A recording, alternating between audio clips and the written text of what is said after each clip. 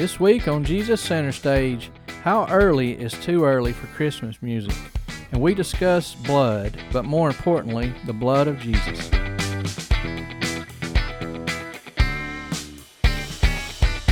then we'll let you start. I'm ready for Christmas music.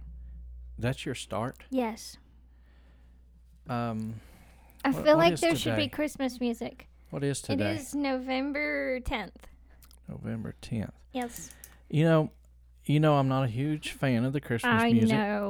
But because there's something wrong with you. November 10th is probably getting close enough to sprinkle in a little bit. Well, unfortunately, nobody is. And my iHeartRadio is not helpful. I tried like 3 or 4 different ways to search Christmas music, and I couldn't find a station that just played Christmas music. I bet you Pandora has a station. I think I'm going to have to go with Pandora. Yeah, what really gets me is the stations that go completely Christmas music. Yes. And that's what I'm wanting. I'm wanting Christmas music. Yeah. Luckily, 90% of the time I'm in my truck, I'm listening to a podcast. So I can avoid the dreaded Christmas music time. But it's so fun. I even tried Michael Bublé Christmas, and it wouldn't pull anything up. It's not supposed to start until after Thanksgiving. Who says? Let's take some time and enjoy some good old-fashioned Thanksgiving music for a while. There's no such thing as Thanksgiving music. You just made that up. Message. No, but there's no such thing as Thanksgiving music. Oh. You just made that up. What if we started a genre of music called the Thanksgiving music? And it was like Christmas music, but it was just all about Thanksgiving. So you're going to have songs with bells and everything that sound festive, but you're going to sing about pilgrims? No, I'm thinking Thanksgiving music would be more, not bells, maybe like horns. I can handle that. Yeah, something like that. Yeah, we would sing about like big band music? Maybe, but not full big band. A little folk mixed in there too. It sounds so weird. It's got to be. You can't have a new genre of music if you're just going to do what everybody else has already done. So you gotta throw in some extra. Yeah, you got, pilgrims, Indians, turkeys. You're gonna sing about turkeys. The Mayflower. Yeah, this is so inspirational. We could. I'm thinking this could be our ticket to fame and fortune. The inventors of Thanksgiving music. I think I'll keep my day job. In no time at all, as soon as Halloween is done, people will be saying, when are they going to start playing that Thanksgiving music? I've been searching it on my Pandora and can't find it. That's because it doesn't exist. I know, but we're going to take care of this problem. I'm keeping my day job. You got your little notepad in front of you. You start jotting down some song ideas. I thought this was you. I'm not much of a songwriter. Right. Because you can't spell? Well, mine are or you can't rhyme. My songs are like a lot of worship songs, or your new worship songs where you just like got 10 words and you say them over and over and over. Yeah. So I did hear a Thanksgiving song about gobble gobble something. Oh, the K-Love Thanksgiving song? Yeah. Who was that? It's Danny Gokey, isn't it? Is it Danny Gokey? I was thinking it was, what's the guy that's been around forever? Stephen. No, not Stephen. Michael W. Smith? Stephen Curtis Chapman? Yeah, Stephen Curtis Chapman. That's who I was thinking of. No, I think it's Danny Gokey. It might be. Yeah. I'm not sure. It was. I heard it last year and I about died laughing. Yeah. Now that I'm thinking back to that, maybe Thanksgiving music isn't the way to go. It could not. It could possibly turn out to not be a ticket to fame and fortune. Yeah. So you're looking it up right now. I am. Okay. Well, I don't even want to tell our audience. It's none of the ones we mentioned. It's Matthew West. Yes. Yeah. If you have not heard the K-Love Thanksgiving song, then don't go listen to it by Matthew West. Go listen to it because it's funny. It's so funny. You wouldn't want. See, you cause people right now to say, "What did she just make us listen to?" Well, thank me later. It's hilarious. Okay, just go listen to it. And this is why we do not have a Thanksgiving music genre. That is exactly why. Maybe I still think there's hope there. We just got to figure out how to do it. We can't do it the way the Gobble Gobble song went. Can't do that. But we are getting very, very close to Thanksgiving, which obviously is always exciting. And, of course, you and a few others I know get very excited because it means Black Friday. Yes, which we missed last year, and I'm still bitter about it. Mm-hmm. Stinking COVID. Which, by the way, Black Friday. By the way, I saw a meme the other day that had somebody on like a jet ski with this really intense expression and said, "Me on Black Friday if the ships don't come in." I could see that. Yeah, they're I'm all going shopping. Yeah, one way or another. Out in the ocean, and so stuff that you're ordering, it just might still be sitting out there on Christmas. Who knows? I'm not happy about that. That's why I'm getting stuff from Etsy. Yeah, and I hear people say, "What is Etsy?" That's all homemade stuff. It's handmade stuff, yes. And I'm not saying all of it is from the U.S. because those plastic face shields that I ordered years ago, they came from Etsy, and I think they came from China or something. But your handmade, personalized stuff, I mean, there's some random things like that on there, but there's a lot of handmade, personalized woodworking, crafty stuff. And most of that, you're supporting some random person in another state who does this, and this is what they do. Like they personalize wallets. That's where I got your wallet, was Etsy. So it's not mass manufacturing. No, it's individuals. Well, maybe I'll go who put check their out talents Etsy to use then and see. There's lots of cool stuff on there. It's almost like Pinterest. Stuff on Etsy? Is there what? Manly. Yes, that's where I got your wallet. Okay. Yeah. All right. Well, now we got that settled. Yes. Thanksgiving songs to come, and I don't know if you'll be able to have one ready by next weekend. You know, composing music and all that. Now we don't have Zach here, but it's maybe by Thanksgiving you can sing a Thanksgiving song for everyone, and we'll all be looking forward to that. So moving on. That's not happening. I didn't say moving on. Yeah, I don't care. It's not happening. Moving on. We was not here last week. We both took little trips. We kind of mentioned them. I went Ohio deer hunting. Once again, absolutely nothing to report there. Except for the 3 things you saw in the woods. Oh, that's right. I did. Oddly enough, I saw 3 otters in the woods, but yet I was not very close to a body of water. It must have been lost. Yeah, I don't know. Yeah, so I was able, believe it or not, otters are very nimble creatures. Yes, they so are fast. by the time I was able to get my phone out and get it to the video, I was able to get maybe, I don't know, a 10-second little video. I think it's 6 seconds. I just showed it to Mom and Dad the other day. Oh, okay. And because they asked if he did any good, and it was like, no, but he saw otters, and they went, he saw what? Yeah. Like otters, and they were like, in the woods? Mm-hmm. Yeah. Yeah, and the direction they was running, there's nothing but like pasture. Maybe they were lost. They must have been. But yeah, that was something I've never seen before. I've seen otters while fishing, but very, very rarely. I mean, like maybe twice in my whole life. Yeah, so to see otters out running through the woods was different. But other than that, that was about probably the most exciting thing that happened all week.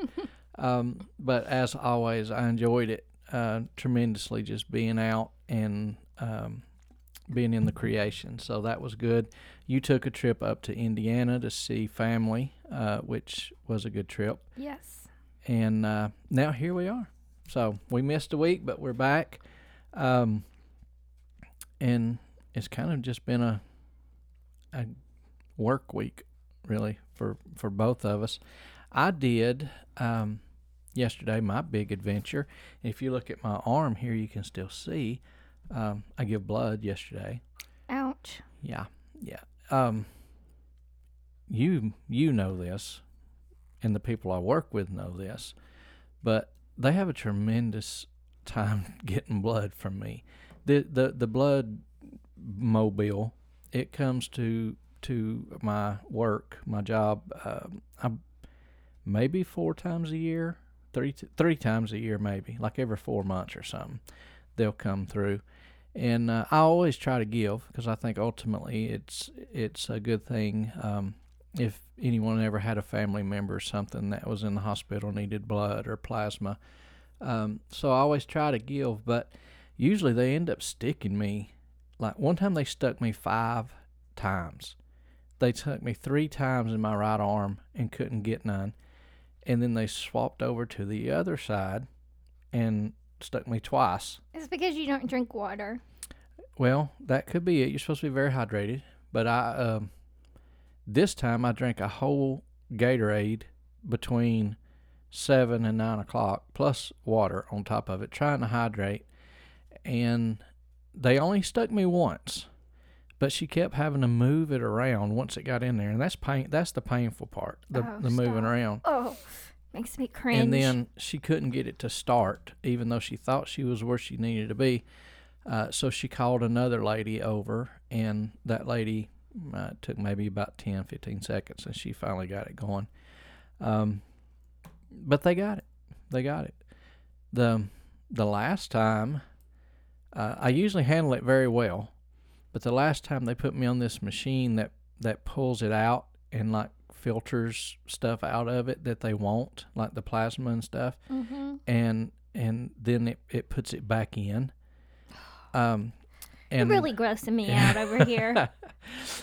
Well, that time I got very nauseous, very almost passed out kind of feeling. This is why I don't do it. Yeah. So, but that, and I don't like needles. Yeah, it definitely takes needles. But no, I think everybody that can do it should, try to do it, because it could be life or death. I just have organ donor on my license. Okay. All of my contributions will be after I don't need this anymore.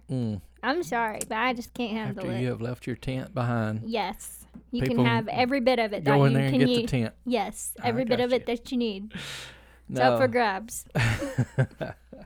Well, like I said, some people just ain't cut out for it. But on that topic, let's talk today about the blood. That I can handle. Yeah, we can talk about the blood.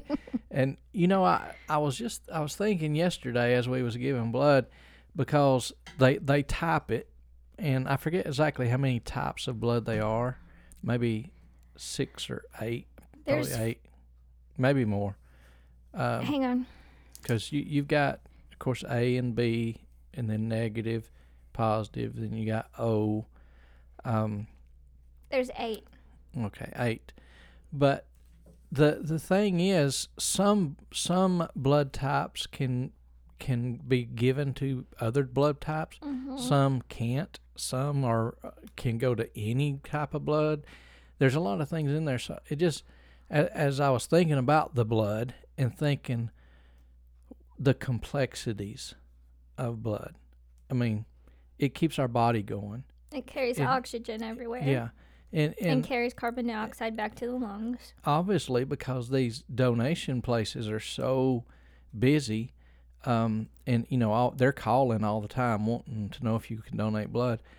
Obviously, man hasn't been able to create a liquid or a substance to counterfeit it, to do what blood does. Yeah.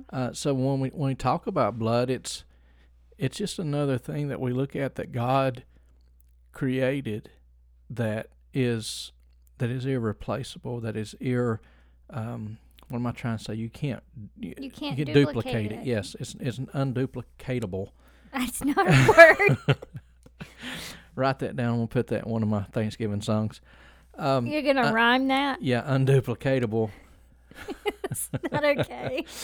No, but I mean, blood. That almost makes me want to really learn why blood is blood. What makes it life supporting that nothing else can ever change it. The cells that it's made of are carrier cells. Like, they carry oxygen and carbon dioxide. They carry nutrients from the small intestine. They do, like, they carry things. Yeah. And what I think what's cool about it is, like, in the Bible it says the life is in the blood. Mm-hmm. But that's something in the Bible that you can prove with scientific fact. Yeah. Because, I mean, without the blood in your physical body, there is no. And this is just physically speaking. We'll get into the spiritual application of the life is in the blood, but just physically speaking, without the blood, there is no life. Mm-hmm. If you lose too much blood, or your blood drains, or you're bleeding internally, or any of those things, then you start losing life. You start dying without blood. And as I said, there's nothing they can put back in you to substitute it. No, it has to be more blood. Yeah, it has to be blood, and it has to be the right types of blood to keep your organs healthy and functioning and all those things. So, but from a biblical standpoint, the blood has always, since the fall of man, the blood has always had a significance. Mm-hmm. And we go back into, like I said, the fall with Adam and Eve, and then we see Cain and Abel in the spilling of blood and the laws that were given of sacrifices, and everything revolved around the need of blood. And we go back. I'm gonna start there because I know we're getting to what we refer to as the blood, but it was the blood of animals that had to be offered up for the sins of the people. And there were different animals that had to die for different sin offerings. Yeah. Or praise offerings or wave offerings, or there was a set of standards for each different thing. Yeah. And it wasn't just the animal's death that done it. There's always an element of the blood. Yeah, the blood was sprinkled on the altar, or it was poured out beside the altar. Yeah, it wasn't. Or it was taken to the mercy seat. Mm-hmm. Yeah, it wasn't like you could just suffocate a lamb, and then that was your sacrifice. There had to be. Yeah, there had to be the shedding of blood. Yeah, the shedding of blood, and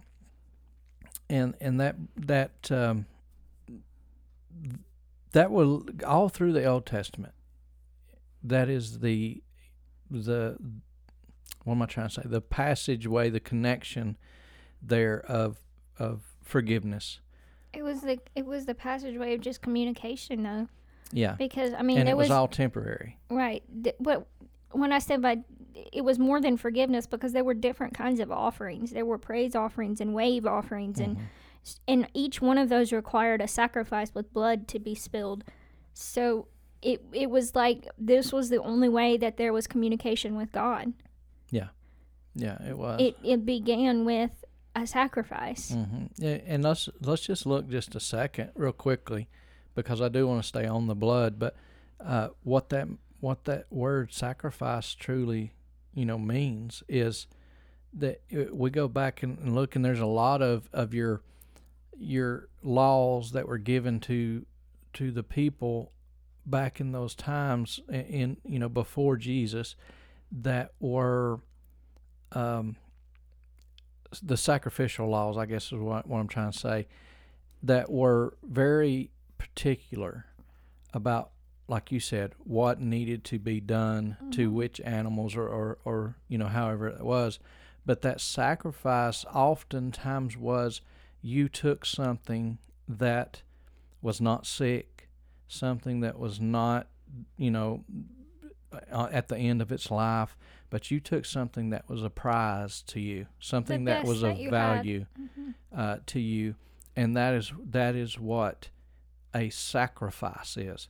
Because if you had a goat that had broken its leg and you kept it alive until the day of sacrifice, and then you sacrificed it, you didn't give up anything. So we just had to keep that in mind of I think that's why Jesus got so angry at the temple and started turning over the tables, because they were selling animals for sacrifice. Mm-hmm. So instead of giving up something, they were just purchasing something that they didn't care about anyways. Yeah. They were just purchasing it in order to perform the sacrifice. Mm-hmm. Yeah, but it wasn't anything from their heart. No. They were just going through the motions. No, because if you bought an animal and then 5 minutes later sacrificed it, it didn't matter.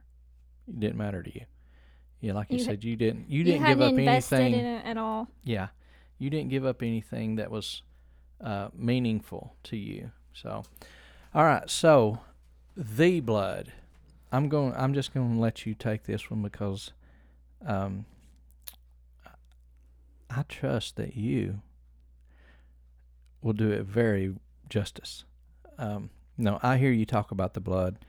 And I've heard it in your testimonies. I've heard it the times that you've spoken at church. I've heard it as you sing about it. So I know how you feel about the blood. So tell our audience, maybe they don't understand. What are they talking about? The blood. And now you're fixing to explain it. The blood of the only sinless sacrifice, the perfect Lamb of God. In the first chapter of John, I think it is, John the Baptist says, "Behold the Lamb of God who takes away the sin of the world." Just like we were talking about, the Old Testament sacrifices had to be the perfect lamb or the perfect goat or whichever animal it was. It had to be the one without sickness, without blemish, without spot. But even those were temporary. But when Jesus showed up as the Lamb of God, as that perfect sinless sacrifice, it was the end of all sacrifice. It was the ultimate fulfillment, the ultimate sacrifice that satisfied the wrath of God when his blood was spilled. So when we talk about the blood, we're not talking about blood that just goes away or only covers some things or only works for some people if you do it just right. But we're talking about the blood of Jesus that is enough. It's enough to cover my sin, your sin. It's enough to cover faults. It's enough to take our old man and clean and wash it away and clean us up and make us whiter than snow. That blood. And it's the only one that can do that. It's the only one who can take a sinner and change them. That blood is the only one that can do that. It's the only one that gives us the power. It's the only one that makes living a Christ-like life even possible, is through the blood of Jesus. It's not just something that there's so much you could say about the blood. It's not just something that you experience, something that you believe in or are washed in at the moment of salvation. But living a Christian life is every day applying the blood, every day believing in it, every day praising him for it, for the fact that he was willing to spill his blood to cover my sin and cover your sin and pay that sacrifice. And you can, it's the way we have to God. It's the only way, is believing in Jesus and his sacrifice and accepting the blood that he shed for us. That's how we get to God. A long time ago, I was in prayer and this moment just happened and I'll never forget it. But just thinking about going into the throne room and seeing it in your mind as Isaiah did, seeing him high and lifted up and holy and his glory and his presence filling the temple, and thinking about going in there and just feeling so unworthy and so little that you may be tempted to crawl. And I was just praying and thinking about all these things, and then the verse in Hebrews came to mind where it says, "Let us come boldly before the throne of grace and find help in the time of need." And I just felt that God dropped it in my spirit. The blood doesn't crawl. And it's not that we have done anything worthy, but when we are covered by the blood, we can walk boldly into that throne room. Not because we're worthy. We're not any more worthy than we ever were. We're still unclean. We're still wretches. But when we're covered by the blood, then we can go boldly into the throne room of God. Because when he looks at us, he sees the blood of his son. And he doesn't see the wretches that we are when we are covered by the blood. And so we can go boldly into the throne room because of the blood. How long do you want me to keep on going? Because I can keep on going on this. Well, let's save some of that for audaciously unpopular. So hear that plug I just threw in there? I did. Yeah. But yeah, while you was talking about the blood, I went to that. The Hebrews is a awesome book when it comes to the blood. But there in the 9th chapter of Hebrews, in the 22nd verse, it says, "And according to the law, one may almost say all things are cleansed with blood." And then this, "And without shedding of blood there is no forgiveness." And that's out of the NASB. I know one version says there is no remission of sins. So there's no forgiveness without blood. And we know if we go back into the Old Testament, we can see how the high priest would go in on the Day of Atonement to ask forgiveness for the people, and he would take and there would be blood sacrifices, and then there would be blood offerings and sprinkled in certain ways and in manners and stuff. But then Jesus came, and when Jesus came, we can also see there in that 9th chapter of Hebrews, starting in the 12th verse, it says, "And not through the blood of goats and calves, but through his own blood," speaking of Jesus, "he entered into the holy place once and for all, having obtained eternal redemption.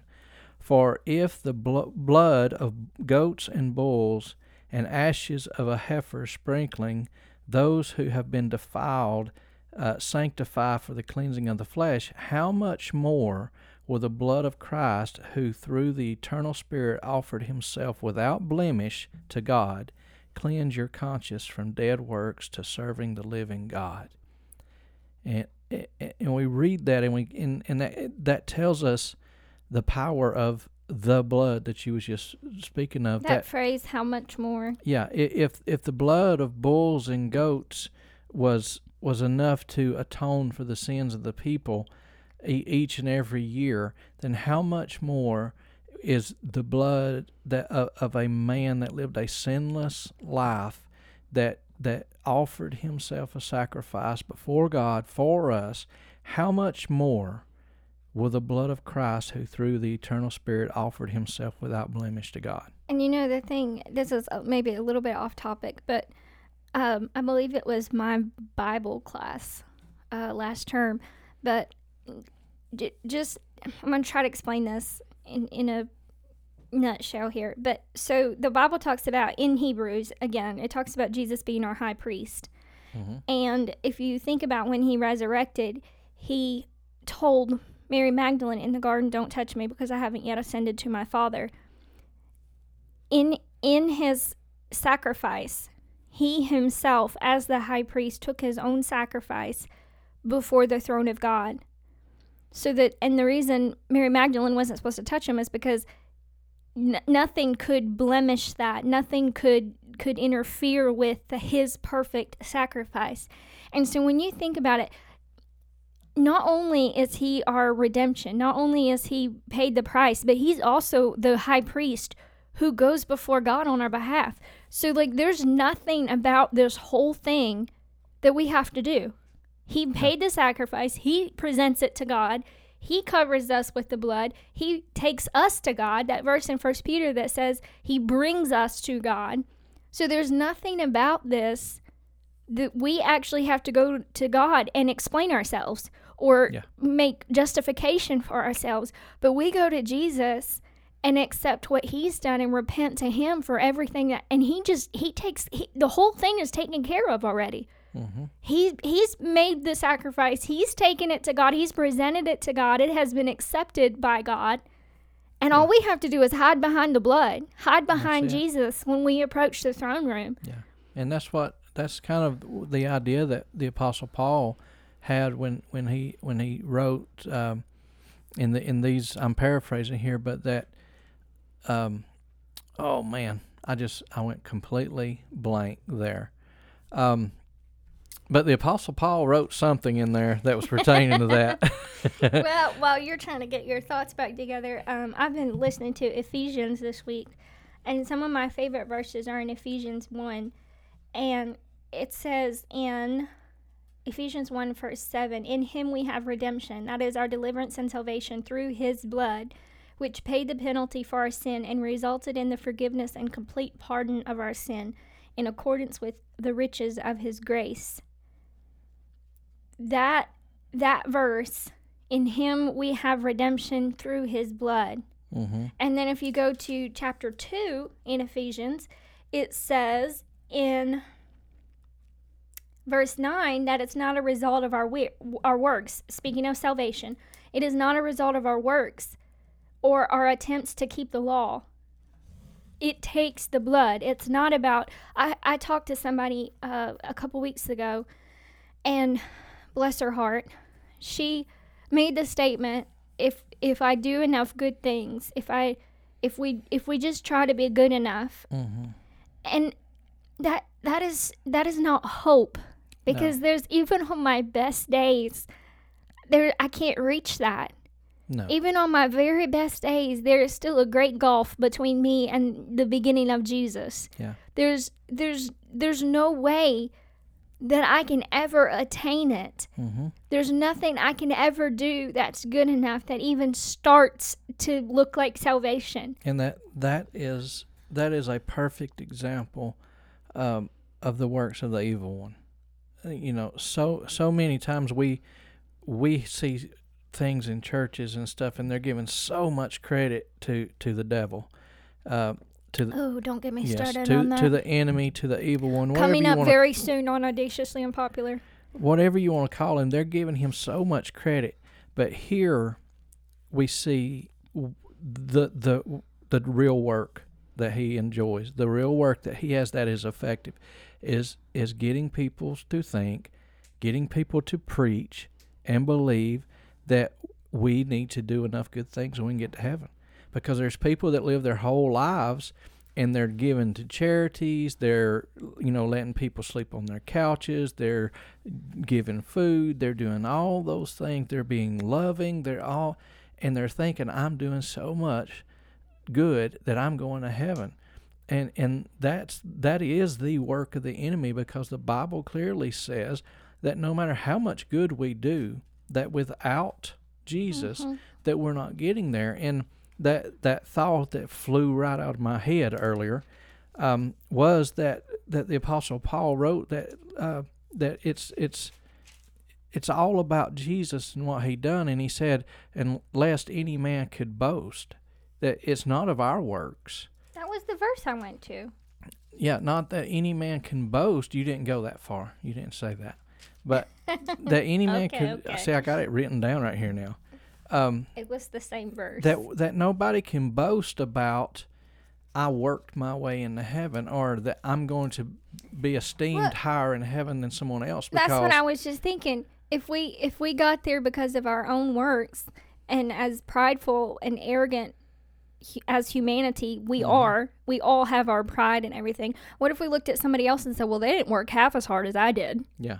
How did they get here? Mm-hmm. And in fact, there's the parable that talks about the guy hiring workers, and mm-hmm. they all got paid the same wage, even though some of them came in later in the day, because that was the deal he made with each person, regardless of how long they worked. And what was then they started complaining. The people who'd been there all day were like, well, why don't we get paid mm-hmm. more? That's what we would do if it was up to our works. We would look at somebody else and say, well, I tried way harder than that. I'd be the first one in line to do that. Mm-hmm. I tried way harder than that. You mean to tell me I wouldn't have had to work that hard? Yeah. But that's what we would compare. I didn't have to get here until almost quitting time. Yeah, that was how we would compare ourselves. But the thing is, no matter if you've worked harder or worked less or whatever, if you've done more bad things or less bad things, it doesn't matter. Mm-hmm. It does not matter. And finding out that truth and realizing that truth, that the blood is enough, that is something that we as Christians, we have to grasp that. Not only for ourselves, but for the people around us. We have such a tendency to look at somebody else's sin and judge and say, well, God can't use them in this situation, or God wouldn't do this for them, or whatever. But if they have been covered by the blood, then their sin is no different than yours. Mm-hmm. It's blood covered. Whatever happened before Jesus came into their life and made them a new creation, blood covered. And I don't care if you're talking about murder, if you're talking about lying, if you're talking about adultery. I don't care what kind of sin you're talking about. If you're thinking it's a big sin like murder, or it's a small sin like hate, it's still sin. And after the blood covers it, it's enough. Yeah. The blood, there's not degrees of sin that the blood, well, it can cover the small little white lie, but it can't cover the affair. Mm-hmm. No, it's the blood. The blood covers. Yeah. And when we repent and we experience the cleansing of the blood, then that's the end of it. End of story. Yeah, exactly. And it's not, just throwing this out there, it's not a reason to go do whatever you want to, because when you realize what the blood is and you realize what the blood has done for you, you don't want to go out there and wreck it. You don't want to go out there and dishonor it or disrespect it because of what it's done and how it's rescued you, how Jesus has changed you.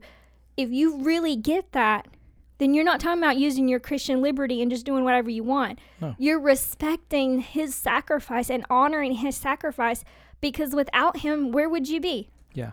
And that's a podcast that I'm hoping is coming up soon for us, is that are you truly converted? And that's part of it. Is it's easy sometimes to start saying, oh yeah, I'm converted, I'm a new creation, and just like you said, use that to go out and do whatever you want because you know you're saved. But being saved doesn't mean you accepted a new set of rules to go by, but being saved means you recognized the significance of the sacrifice that was made, and it changed you. If you was out here crossing the road every day without looking, and then one day you got hit by a car, then after that you're probably going to be looking because something drastic happened. Mm-hmm. And you're thinking, okay, I know now I can get hit by a car and get hurt really bad, so now I'm going to start looking. Why? Because something drastic happened. Because you realize your vulnerability. Yeah, if you meet Jesus, if you have that experience with him, and realize how horrible you are, something drastic is going to happen to you. And after that, every time you cross the road, you're going to look. And after that, every time you think about doing something, or every time you just think about something, you're going to think about that moment that you had with Jesus, and you recognize his salvation. So it's not that, but it all comes back to the blood, the life-giving, life-saving, eternal giving blood of Jesus. And if the blood of goats and bulls was good enough for a moment, then how much better is the blood of Jesus? Circling back to the life is in the blood, this is not something that just happens one time. If you're going to live a Christian life, the life is still in the blood. Mm-hmm. Absolutely. All right. We went a long ways around on the blood, and that's another one. You got the cross, the resurrection, the blood. And we can go for a long time. Yeah, we could do a year's worth of podcast on each one of those. So, all right. Well, we're back. We're happy to be back. That's what I should say. We're happy to be back this week. And until we're back next week, keep Jesus center stage in your life.